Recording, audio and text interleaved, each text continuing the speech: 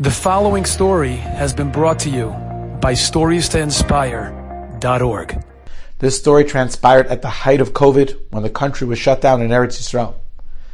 There was a woman who had a large family, who lived in an apartment building, and she called the local grocery that was doing deliveries, and she made a very large order. Chicken and meat and fruits and vegetables and starches and pastas and snacks and all kinds of stuff, a very, very large order. She wasn't sure when the next order would happen. The grocery store said, no problem. They put together the very large order. But an hour passes, 2 hours pass, 5 hours, 6, and the delivery doesn't arrive. So one picks up the phone and she calls this large grocery store and she says to them, the supermarket, she says, what's going on? My delivery never came. So the guy says, hang in there, giveret, 1 minute. He calls the delivery van. The delivery van says, listen, it's not in the delivery van. We definitely deliver it. She says, I'm telling you, come look at my house. There's nothing here. The fellow in the grocery says, you know what? I don't know what happened, but we have to get you your groceries. I know you ordered it, and if you didn't get it, we got to take care of you. Give us an hour. And within the hour, the entire order arrives. Meat and chicken and fruits and vegetables, all kinds of amazing stuff. Fine. Later that evening, a neighbor who lived 2 floors down calls the woman upstairs, and she says to her, you're not going to believe what happened today. She said, what? She says, my entire family has COVID. And in addition to that, we mamish don't have a penny to our name. We're mamish penniless. We're destitute. Our sources of income dried up and we mamish have nothing. We're getting some food here and there from the Bikur Chaylims because we all have COVID. But we need food and we need real food. We need home-cooked food. My children are sick. Everyone's sick. And we need to get ourselves back together. But we mamish don't have a penny. She said, I woke up this morning. My cupboards were bare. There was a little bit of food left from the Bikur Chaylim. And my children were hungry, and I was hungry, and I was so sad, and I was so sick. I didn't know what to do.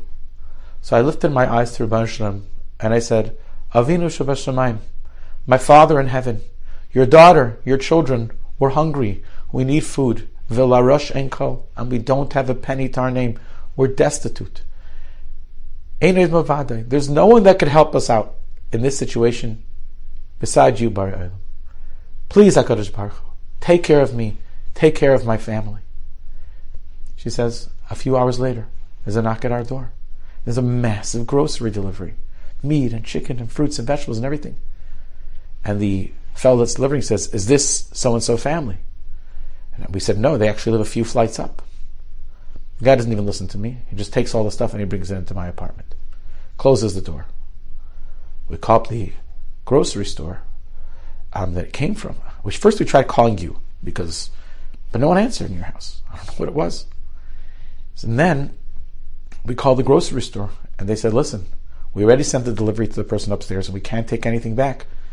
The government made a law that nothing could be returned to grocery stores. Listen, it's your lucky day. Enjoy it. Incredible. This woman davens to Rebbeinu Shalom on that morning because her family is destitute, because they need food. She davens, and all of a sudden Rebbeinu Shalom opens his hand and he gives her what she needs. Enough, not just to last for a day, a week, 2, a long-term order that would give her family food until somehow they could figure out what to do in the next step. That's the power. That's the koyach of tefillah, of davening to Rebbeinu Shalom, but turn to Rebbeinu Shalom with pain in our heart, or with a need and saying, only you can help me in this situation. When we do that, the results are fantastic. Enjoyed this story? Come again. Bring a friend. StoriesToInspire.org